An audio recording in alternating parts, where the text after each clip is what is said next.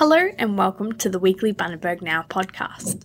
I'm Dana Magakis from Bundaberg Regional Council, and today we have another interesting program with news and information from across the Bundaberg region. Soon, we'll hear about e-services at the library, discover 10 popular rides around the region, learn about Council's regulatory services team, and also hear about the Cochrane Artificial Reef. But first, here's Michael Gorry with the news headlines. The Bundaberg Regional Council budget reveals a $2.8 million fall in revenue due to COVID-19 reducing income from the Bundaberg Airport, holiday parks and venues. Despite this, Council is forging ahead with $83 million in capital works, and the general rate is being reduced for nearly all ratepayers. Here is Mayor Jack Dempsey. Council has adopted a responsible budget for difficult times. Despite losing $2.8 million in revenue due to COVID-19, the budget offers relief to struggling householders and stimulates the economy without increasing debt. There's $83 million in capital works to create jobs and improve infrastructure. Some of the major capital projects include $12.6 million to finish the Gregory River water treatment plant and $3.32 million to improve the Bundaberg recreational precinct and over $850,000 to upgrade Bachelors Road. Finance portfolio spokesman Councillor Steve Cooper says the budget provides financial relief and economic stimulus. I'm pleased to be able to announce today that the overwhelming majority of Bundaberg Regional Council ratepayers will see no increase in their rates for 2020-21. This means that some 42,037 ratepayers will see no change or a reduction in their general rates this year. The other great news is that there is a zero increase in water access and consumption charges. The pensioner discount remains at $165, which benefits more than 10,166 ratepayers at a cost of $1.7 million. As a pandemic relief measure, we are extending the period before interest penalties apply to the 1st of January 2021. The budget includes $443,000 for Surf Lifesaving Queensland to patrol Bundaberg region beaches. Julie Davis says the funding ensures public safety and provides employment.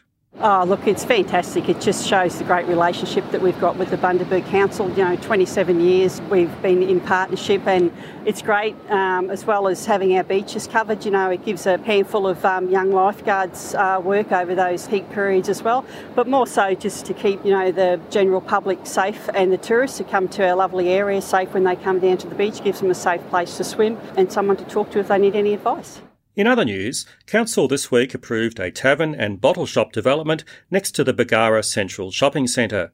The proposed tavern will feature a sports bar, bistro, gaming area, kitchen and other amenities. For more local news, visit bundabergnow.com. Back to you, Dana. Thanks, Michael. Now, I'll hand over to Stephen from Bundaberg Regional Libraries, who's going to chat to us about e-services. Hi, I'm Stephen Harris, Information Services Librarian. I'm going to talk about two of my favourite e-services that we offer at the library, neither of which has anything to do with books. The first one is Canopy. Now, this is an on-demand streaming video platform for public libraries. It's like Netflix, but you don't have to pay for it. It's got heaps of movies and documentaries, and all you have to do is log in with your library membership. As a point of interest, Canopy started in a garage in Western Australia. Its main office is now in San Francisco, California.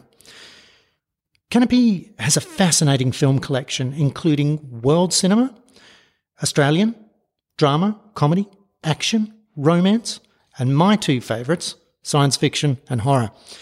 New films get added all the time, and they have round about 28,000 movies in total.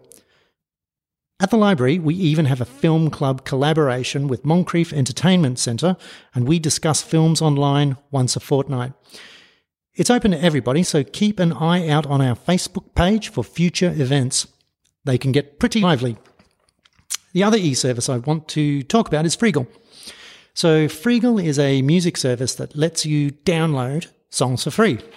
There's hundreds of thousands of songs, both old and new, on the platform. They also have a wide variety of genres to browse and explore. There's R&B, pop, rock, alternative, and indie, classic, country, experimental, you name it, it is there. You can find good old favourites like Bruce Springsteen to more adventurous tastes such as indie rock band Built to Spill, who I saw a couple of years back and they were absolutely awesome. So if you've got an interest in music, jump onto the library's website and check out Freegal and Canopy. Until next time, it's bye from me. Thank you, Stephen. Now, here's Rowana and Rain to tell us about popular rides from across the region. Hi everyone, it's Rowana O'Neill, Coordinator Communication and Engagement, speaking with Rain Juster from Sport and Recreation about some of the region's most 10 popular rides. Hi Rain, how you going? Good, Ray, yourself? Good, thanks. Thanks for having me here today. Tell us about some of the rides that families can get into over the school holidays. Alrighty, well, look, what I've got here today is our little Z-Card brochure, which essentially is 10 popular rides in the Bundaberg region. The beauty of this little map here is it's about the size of a pack of cards, slips in your pocket, but it's also got a huge range of rides with information around the region, all on display, so you can fold it out, have a good look where you want to cycle around the region, and then slip it back in your pocket when you're riding. It's nice and convenient. And how did the rides brochure come about? Alrighty, so several years ago, Bundaberg Regional Council formulated a reference group, and from that, the primary role of that reference group, which is made up of some local cycling groups such as the Mad Psychologists, Coral Isle Cyclists, the Garrick Triathlon Club, and the Mountain Bike Club, is to implement aspects of the regional plans and strategies associated with cycling, while also promoting cycle safety and education of all the road users, and as a liaison group to relevant sport, recreation groups, associations, schools and individuals. And so with the school holidays coming up, and I know you have a young family yourself, can you talk to us about how accessible these rides are? Yeah, 100%. So, look, number 9 out of the 10 rides is probably my pick as far as having young kids. It takes in the beautiful scenery from Burnett Heads through Monrepose, right on the Barra foreshore. Look, the 10 rides, I guess, are a taste of what is available in the region. That particular ride is around about 12, 13 Ks, which my young fellow who's aged 4, with his tiny little push bike, went up and back, no problems. Whereas, some of the other rides, for the more, cycling enthusiasts can cycle up to 50 Ks around different areas of the region. And that they take in, like views of like the Hummock, Botanic Gardens, all your coastal regions from Burnett Heads down to Coona Beach. So some lovely aspects of the region on display. Rain, can you tell us whereabouts can people pick the brochure up from? Yeah, so we have the brochure available in our visitor centres and our information centres, and also over here at the North Depot at our front counter as well. So there's plenty available, so we're not planning on running out of them in the near future. And can people download this from the website? They sure can. If you head to our main BRC website, type in Sport and Recreation, I think it's about the third tab down, you'll see Walk and Cycle. Click on that, and at the bottom of that page is our download button for the brochure, which you can print out. So this is great. It sounds like there's quite a variety of levels, so you don't have to worry if you're not that experienced, but if you are more experienced, this is also a brochure that would be good for you. And can you tell us about some of the work that's been happening to improve the pathways and cycling areas? Yeah, sure. So funding for these types of things come under 2 state funding programs, which is the Work for Queensland state government and also the Cycle Network and local government grant program. And you'll notice around the region the shoulder of the roads are looking a lot more friendly now for cycling. There's some green highlighted areas and stencil marking for push bikes, which it's all about that road safety. So making kids who are transitioning from a footpath environment onto the road, that road users in cars and bicycles sort of work together a little bit more harmoniously, and that's what it's all about. We want to get people out using their bikes more. Great. Well, thank you, Rain, for telling us everything we need to know about cycling. Thanks, guys. I'm joined by Brian Campbell from Council's Regulatory Services to chat about the work that his team does. So Brian, what is your role and what does it involve? So my role, as it stands at the moment, is currently evolving. Things are changing within the department, but my current role at the moment is I supervise a team of 12, and that includes the parking department, who deals with regulated parking. I have one local law officer, and she deals with things like overgrowns and visual amenity, accumulation of waste, all that kind of stuff. And then I have a team of 8 staff in the animal management department, and their role, well, that sort of speaks for itself. So they deal with a lot of our day-to-day animal management complaints. It ranges from dog attacks through to barking, through to unregistered dogs, enclosures, animal enclosures, wandering cats, wandering dogs, as well as guinea fowl, horses, cattle. So yeah, there's a lot going on in the department. So. Wow. So it sounds like regulatory services encompasses so many things. Do you find that people within the community have misconceptions about your role and what your team do? Oh, absolutely. We come across it pretty much every day. Things like we were just discussing the cat thing. So people think that cats should just be allowed to roam. And the misconception there is we can't deal with it, we can't touch it. But what we do, we trap cats, whether they be feral cats or domestic cats, and we will impound them, and there is a cost there involved for the owners. Other misconceptions is that council just willy-nilly go in and steal dogs out of yards. That's one of the oldest ones. Look, we have a lot of work to do. We've probably about 10,000 complaints a year, and yeah, we don't go out there creating work for ourselves. So yeah. If you could tell listeners one thing about what you and your team do, what would it be?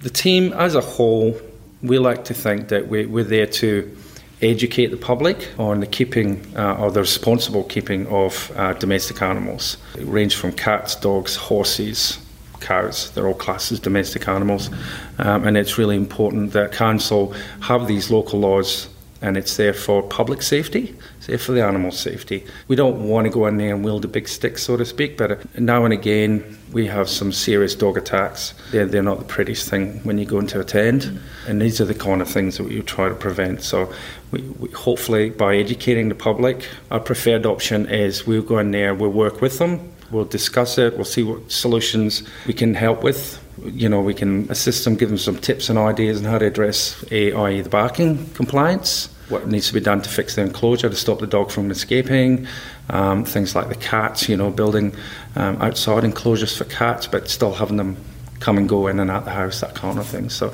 we do a lot of educational stuff. We don't just go in there and start issuing fines, and there's a whole lot involved there.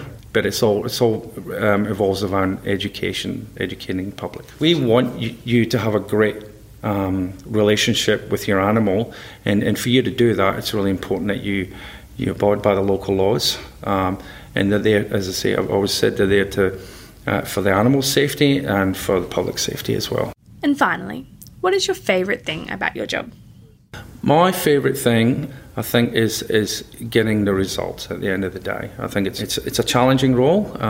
We get a lot of threats, we get a lot of abuse, but at the end of the day, if we, for barking dogs example, if we get that result at the end of the day where the owner has taken on board the advice we've given them and it's reduced that barking, then there's a result. That's the most rewarding thing, I think, is getting that. And the guys come into the office and they get really excited because they've got a result. Yeah, they've really done something and they will feel really proud about it. So that's good. Thank you for joining me, Brian, and for educating us about what your team does. To finish today, I'll hand over to Paul Donaldson to chat about the Cochrane Artificial Reef. Hi, I'm Paul Donaldson, and we're here talking to Alan and Brenda Cochrane, who spearheaded the Cochrane Artificial Reef. It started back in 1987. Brenda, Alan, thanks for joining us. Tell us a bit about the artificial reef. What prompted it, and talk us through the beginning of the reef itself. The beginning, ironically enough, happened on one of our wedding anniversaries, and we didn't particularly want the jobs, but I ended up chairman, my wife ended up secretary. At a public meeting? At a public meeting, we were elected. The old joke with Brenda is we were the treasury too because we didn't have any money.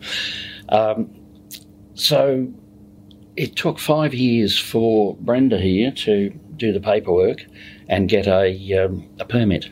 Well, the reason why it was started was because there was a lot of talk around the town that stocks supplies along the coast were diminishing. Fish stocks, yeah. And people kept talking about we should be doing something about it, and so hence this public meeting was called, and it was recreational fishers and professionals and divers, and it all started there. So that was in, as Alan said, on our anniversary in 1987, and then it took 5 years, and once we got the one permit, we were ecstatic, but then found out that we didn't only need a federal permit, we then needed a state permit. And they had just declared a marine park at the area that we had designated. And so then we had to, there was more paperwork, more lobbying. And through all of this, we had to liaise with the commercial fishermen because they didn't want us disrupting. Encroaching mainly on their trawl areas. Their trawling areas. So we came to this compromise, and after 5 long years, we then got the permit. The fee was waived, but we were under a lot of restriction by a lot of government departments. And so it was a mammoth task. And we had to abide by the London Dumping Accord, which in and of itself is a fair sort of a stretch, isn't it, Brenda? Plus, we had to apply to send maps to the Navy done by a qualified surveyor to Queensland Parks and Wildlife, various federal bodies, etc. So I got a lot of the praise because I did a lot of the diving and retrieve unexploded ordnance. But this lady here, it was a 7-day-a-week starting at 3:30 in the morning sometimes and ending at the same the next morning, wasn't it, Brent? Once the ball started, and we kept saying, when we were trying to get the permit, we kept saying, oh, this is taking too long, and people would come to meetings and then leave disheartened. But we got to the stage where we couldn't give it up because we'd put too much time and effort into it. And then once we did get the permit, then we started getting inquiries from around Australia. Other people wanted to know how did we get the permit because they wanted to do the same thing. But as Alan said, then we started to look for material to deploy. And then once we had a deployment, we had to write to all these government departments, notifying them that it was going to take place. Well, then we'd be up at 3 o'clock in the morning. The weather forecast would be, yeah, it's great. We'd get down to the coast and we'd have to pull the pin because the weather wasn't favourable. And then I'd have to notify all these departments again that it didn't take place and say it was just a mammoth paperwork task. But, you know, once we got these things down, it was an absolute jubilation. Everybody was so ecstatic. Yes. It was great. And Bundaberg people have been absolutely fantastic, and they welcome divers and fishermen, etc. Seeing the results I've seen a girl become a marine biologist because we took her out at a deployment. Another girl was working locally in the dive shop, got her instructor's rating. Whoopee, beautiful stuff. Thanks, Alan and Brenda. It's really interesting to hear about the background behind the artificial reef. Next week, we're going to continue and dive further into the reef and talk about the items that are down there that create the artificial reef. That's all we have for today. We hope you enjoyed the program. Join us next week for more news and stories from the wonderful Bundaberg region. Bye for now.